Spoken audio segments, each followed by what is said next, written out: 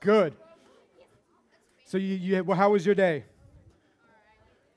What was great about it? 10 push-ups afterwards. It's okay. I got this. I got this. All right. Thank you, band. That was such a cool song. I like that song. Make sure I'm not dropping anything again. All right. So let's get into the nitty-gritty. How was the nitty-gritty of things? How was last week? Good conversations? Did we have any conversations with maybe parents or friends? No? It's kind of awkward, right? Just a little bit?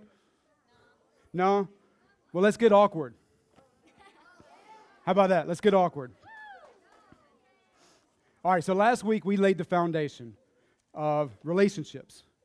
You know, how do we prepare in relationships? Do we look at it from a biblical worldview, or do we embrace it from a cultural worldview, right? So we laid down some definitions. I'm trying to get set it because it doesn't want to stay. Okay.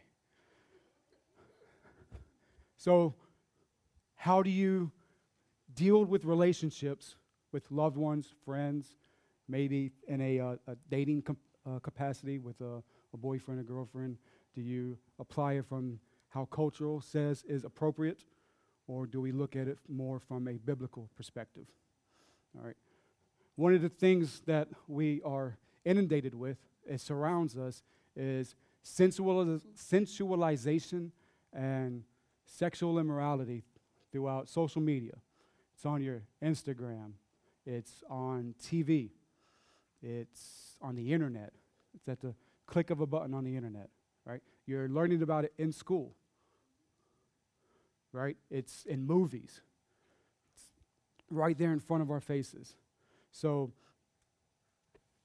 why is it then, if we can see it day in and day out, is it so awkward to talk about here? So let's just get it out of the way. Go ahead and get your cringes. We're going to talk about sex.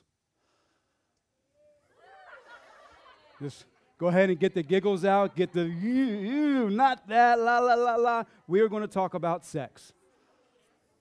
Okay? It may feel and seem a little awkward. All right? So just get it all out. Get the giggles. Get the ears. Like, can we please not talk about this? See what I mean, though? It's awkward, but yet we see it on a daily basis. You watch movies. The Avengers, it's in there. Right? Television shows. You can't escape what is going on in TV, right? On your Instagram or Snapchat, you have photos, and they're presenting themselves in a way that is very sensualized. Maybe not enough clothing, trying to accentuate some body parts versus others, right? So let's not be shy about it. We see it every day, everywhere.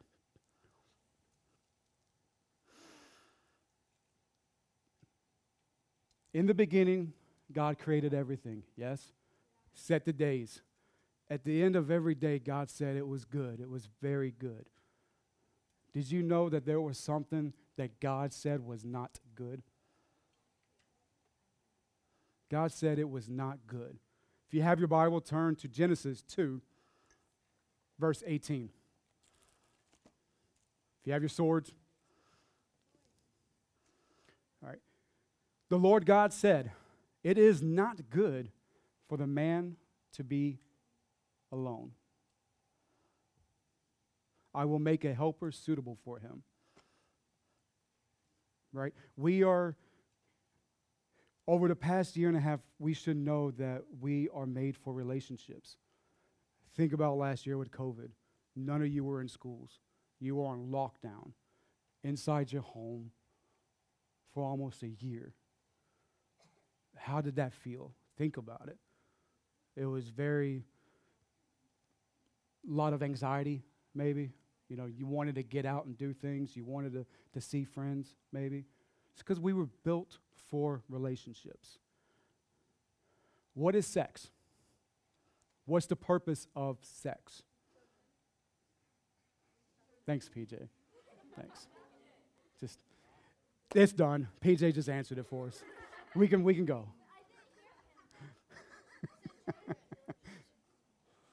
All right. What is the purpose of sex? All right. Right now, I want to lay out 3 things that has the importance of sex. 1, PJ, can you say it louder? Children. Procreation. Sex is for procreation. God said, be fruitful and multiply. That means have sex and have children. Right? Right? Genesis 1:28. All right. The second reason sex, or the purpose for sex, is unity. Yeah, unity. All right. Genesis 2:24.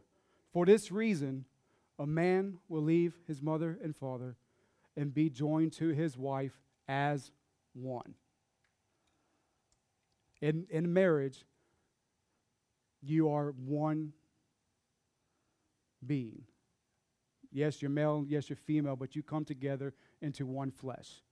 Unity is to have a bond with someone, a spiritual bond, emotional bond, relational, biochemical. Biochemical. Did you know that your body produces a chemical that gives you the desire to bond with another person? It's more prominent in females. It is a chemical called oxytocin. It generates a bonding and trusting ability for your partner. It very well could be, right? And a physical unity. That's in the actual act, right? The third reason sex is important or has a purpose is it foreshadows heaven. It's a foreshadowing of heaven. All right, Ephesians 5:30 through 31. Please open there if you have your Bibles. All right, let's get into God's word. Ephesians 5:30 through 31. For we are members of his body, that's Christ. Let me get my place again. For this reason, a man will leave his father and mother and be united to his wife, and the two will become one flesh. This is a profound mystery, but I am talking about Christ and the church. So God created us to be in a relationship, to be in a union as one flesh between a man and a wife.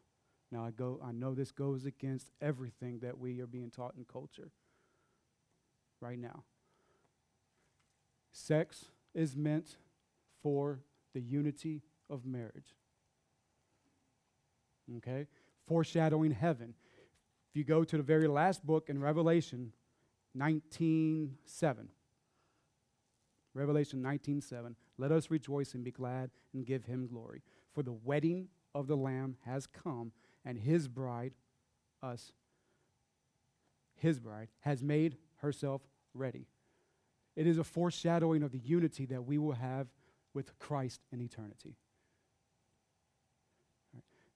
Never really think about this because all we see around us is the sensualization, touching, physical aspect of sex. We don't think of it anything beyond just physical, something that you're supposed to do to have fun. But there is a real reason why it was created.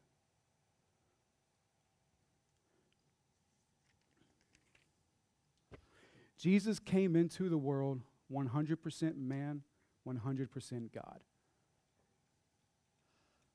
That means he faced the same temptations as us. Right? He dealt with all of the passions around him. He died on the cross so that he could share our pain, our frustrations, our miseries, so that we would have eternity with him, right? We don't think about that too much. God feeling the same things we feel and deal with, especially when it relates to sex, right? What would our world look like if we had the same sexual ethic as Jesus? I'll ask that again. What would our world look like if we all went around agreeing with, applying, and doing the same sexual ethic that Jesus portrayed when he was walking on the earth?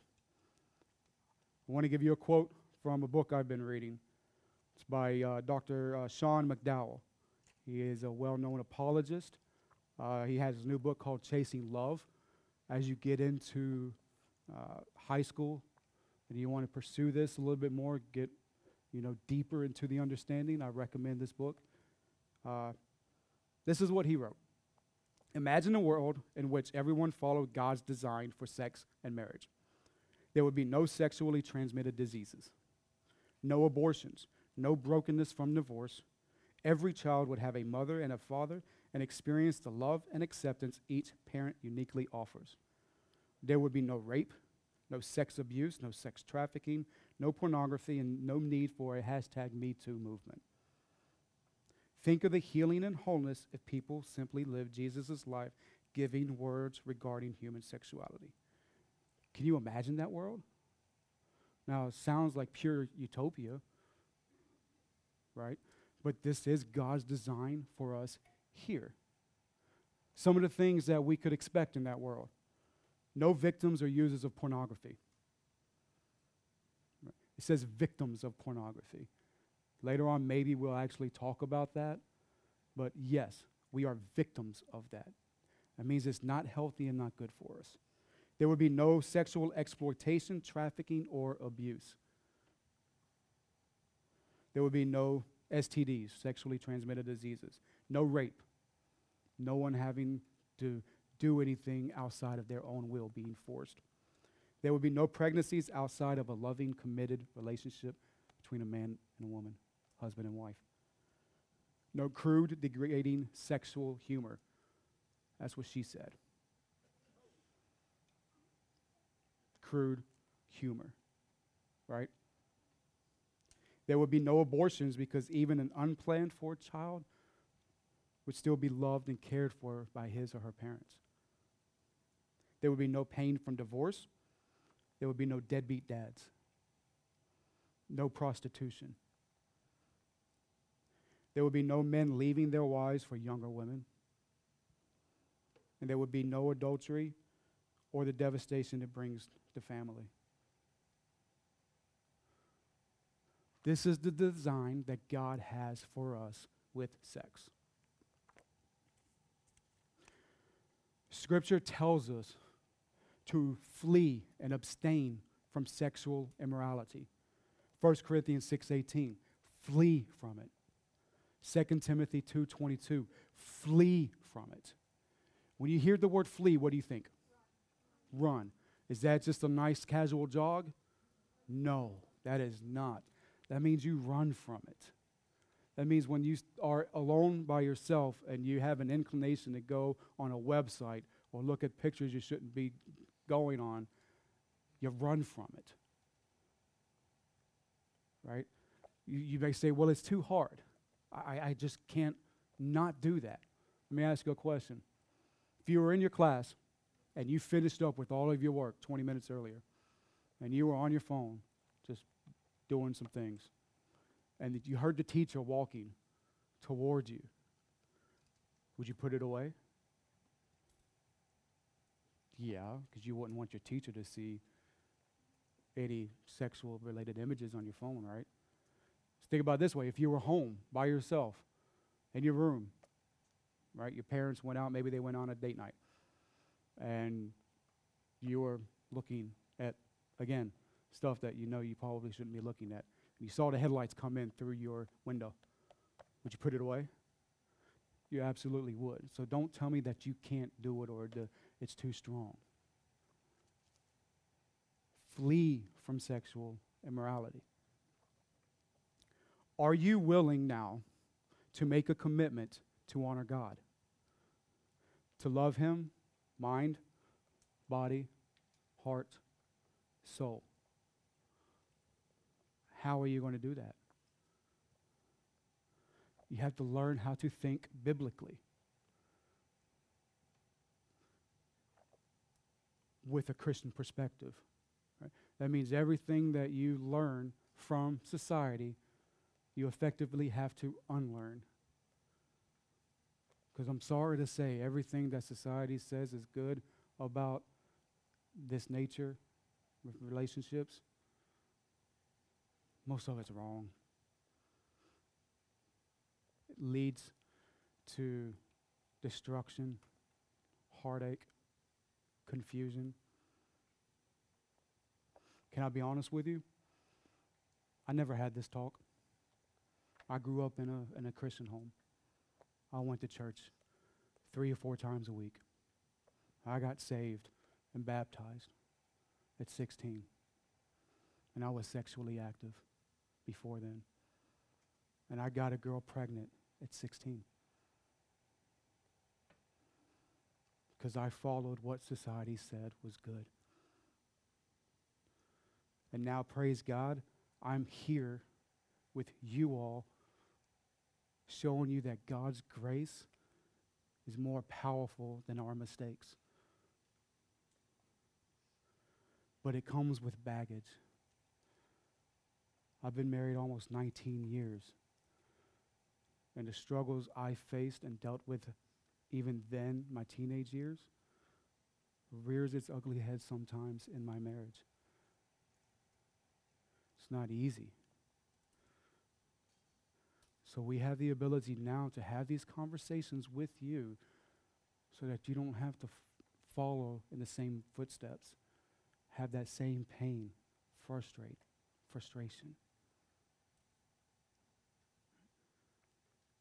It's not easy, and it's not fun. You may think it is now, but I promise you it's not.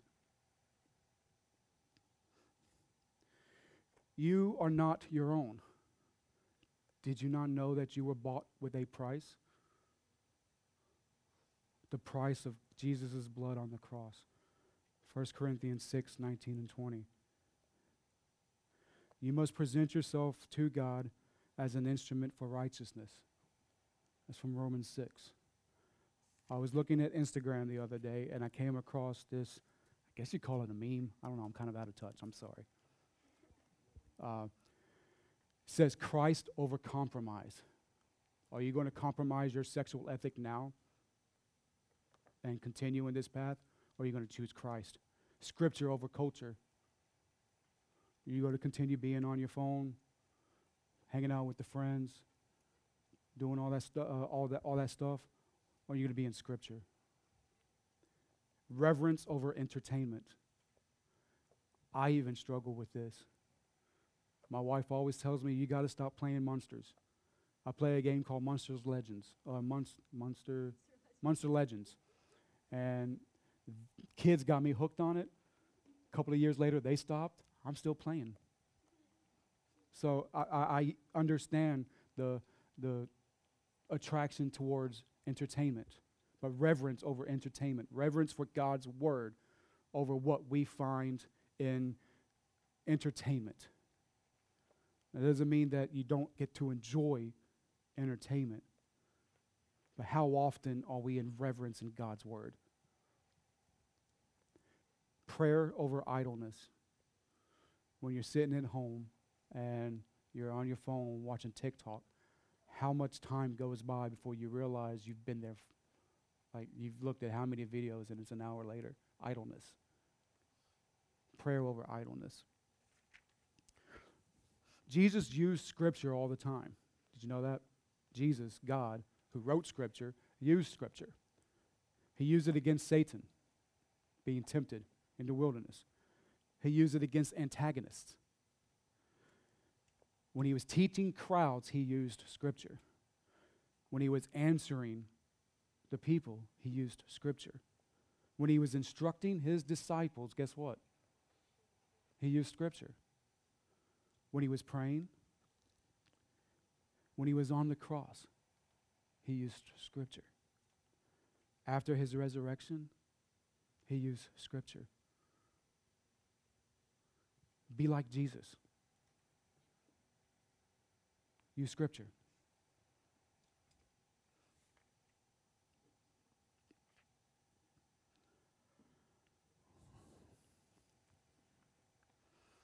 This can be uncomfortable. I understand that.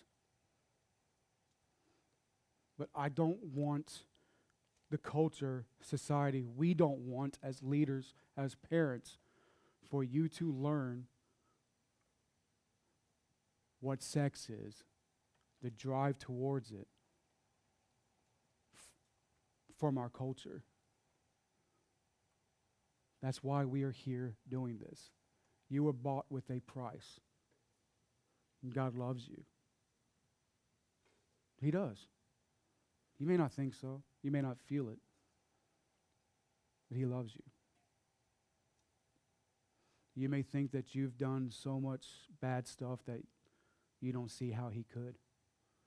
Trust me, I was there just a few years ago. I can tell you stories that make me cry of the stuff I've done. And guess what? God loves me. So I know He loves you. Where are you going to stand? Are you going to stand on Scripture? Or are you going to stand on what the culture has to provide you? Right? How are you going to learn to fight the questions, to answer the questions, if you're not in the Scripture yourself? Let me ask you this. Who had an A on their math test this week? Right? At least it's not a 58. But we shall name unnamed. All right. How did you know how to get those answers? Well, obviously you didn't go to the right place if you made a 58, just saying. Right? I was looking at you. All right. How did you know the answers to those questions? Where did you go to learn that? If not from the teacher, where did the teacher get it? If you're learning about history, where do you go? The history books, right? Literature. I ain't learned nothing in literature. Can't nobody tell me no, right? You learn from the textbooks. How are you going to learn and grow if you don't use the most important textbook we have available? I'm going to end it on this note, and then I want us to break into groups and have honest, real conversations with our leaders. So the band, you can get ready if you want. I want to be able to spend as much time as I can. But I want to leave you with this. This is twine, right? This black piece right here represents your life right now, your lifespan. This is your life on the world. The rest of it is eternity. Are you willing to spend your eternity in a place that is without the love of Christ for the actions and pleasures of this piece right here? Think about that, because that's exactly where we're headed if we don't take seriously the Word of God in our lives. Does that make sense? Do you want this to affect all of this? Let's pray. Dear Heavenly Father, thank you so much for your word. Thank you so much for your sacrifice, your willingness to come here and to sacrifice everything for us. God, I pray that we have planted seeds tonight in the hearts of our young children. God, help us to learn and grow in your word. Help us to have honest conversations with our loved ones, with our parents, with our leaders, so that we will not be misled or misguided by what culture has to offer us. Help us to learn and lean on your word, to be fed by it, to grow in it. God, thank you for your grace. The nastiness, muck that I have lived in my entire life has washed away and made white and pure by your love and sacrifice on the cross. Help us to see that. Just ask these things in your holy name, Jesus Christ. Amen.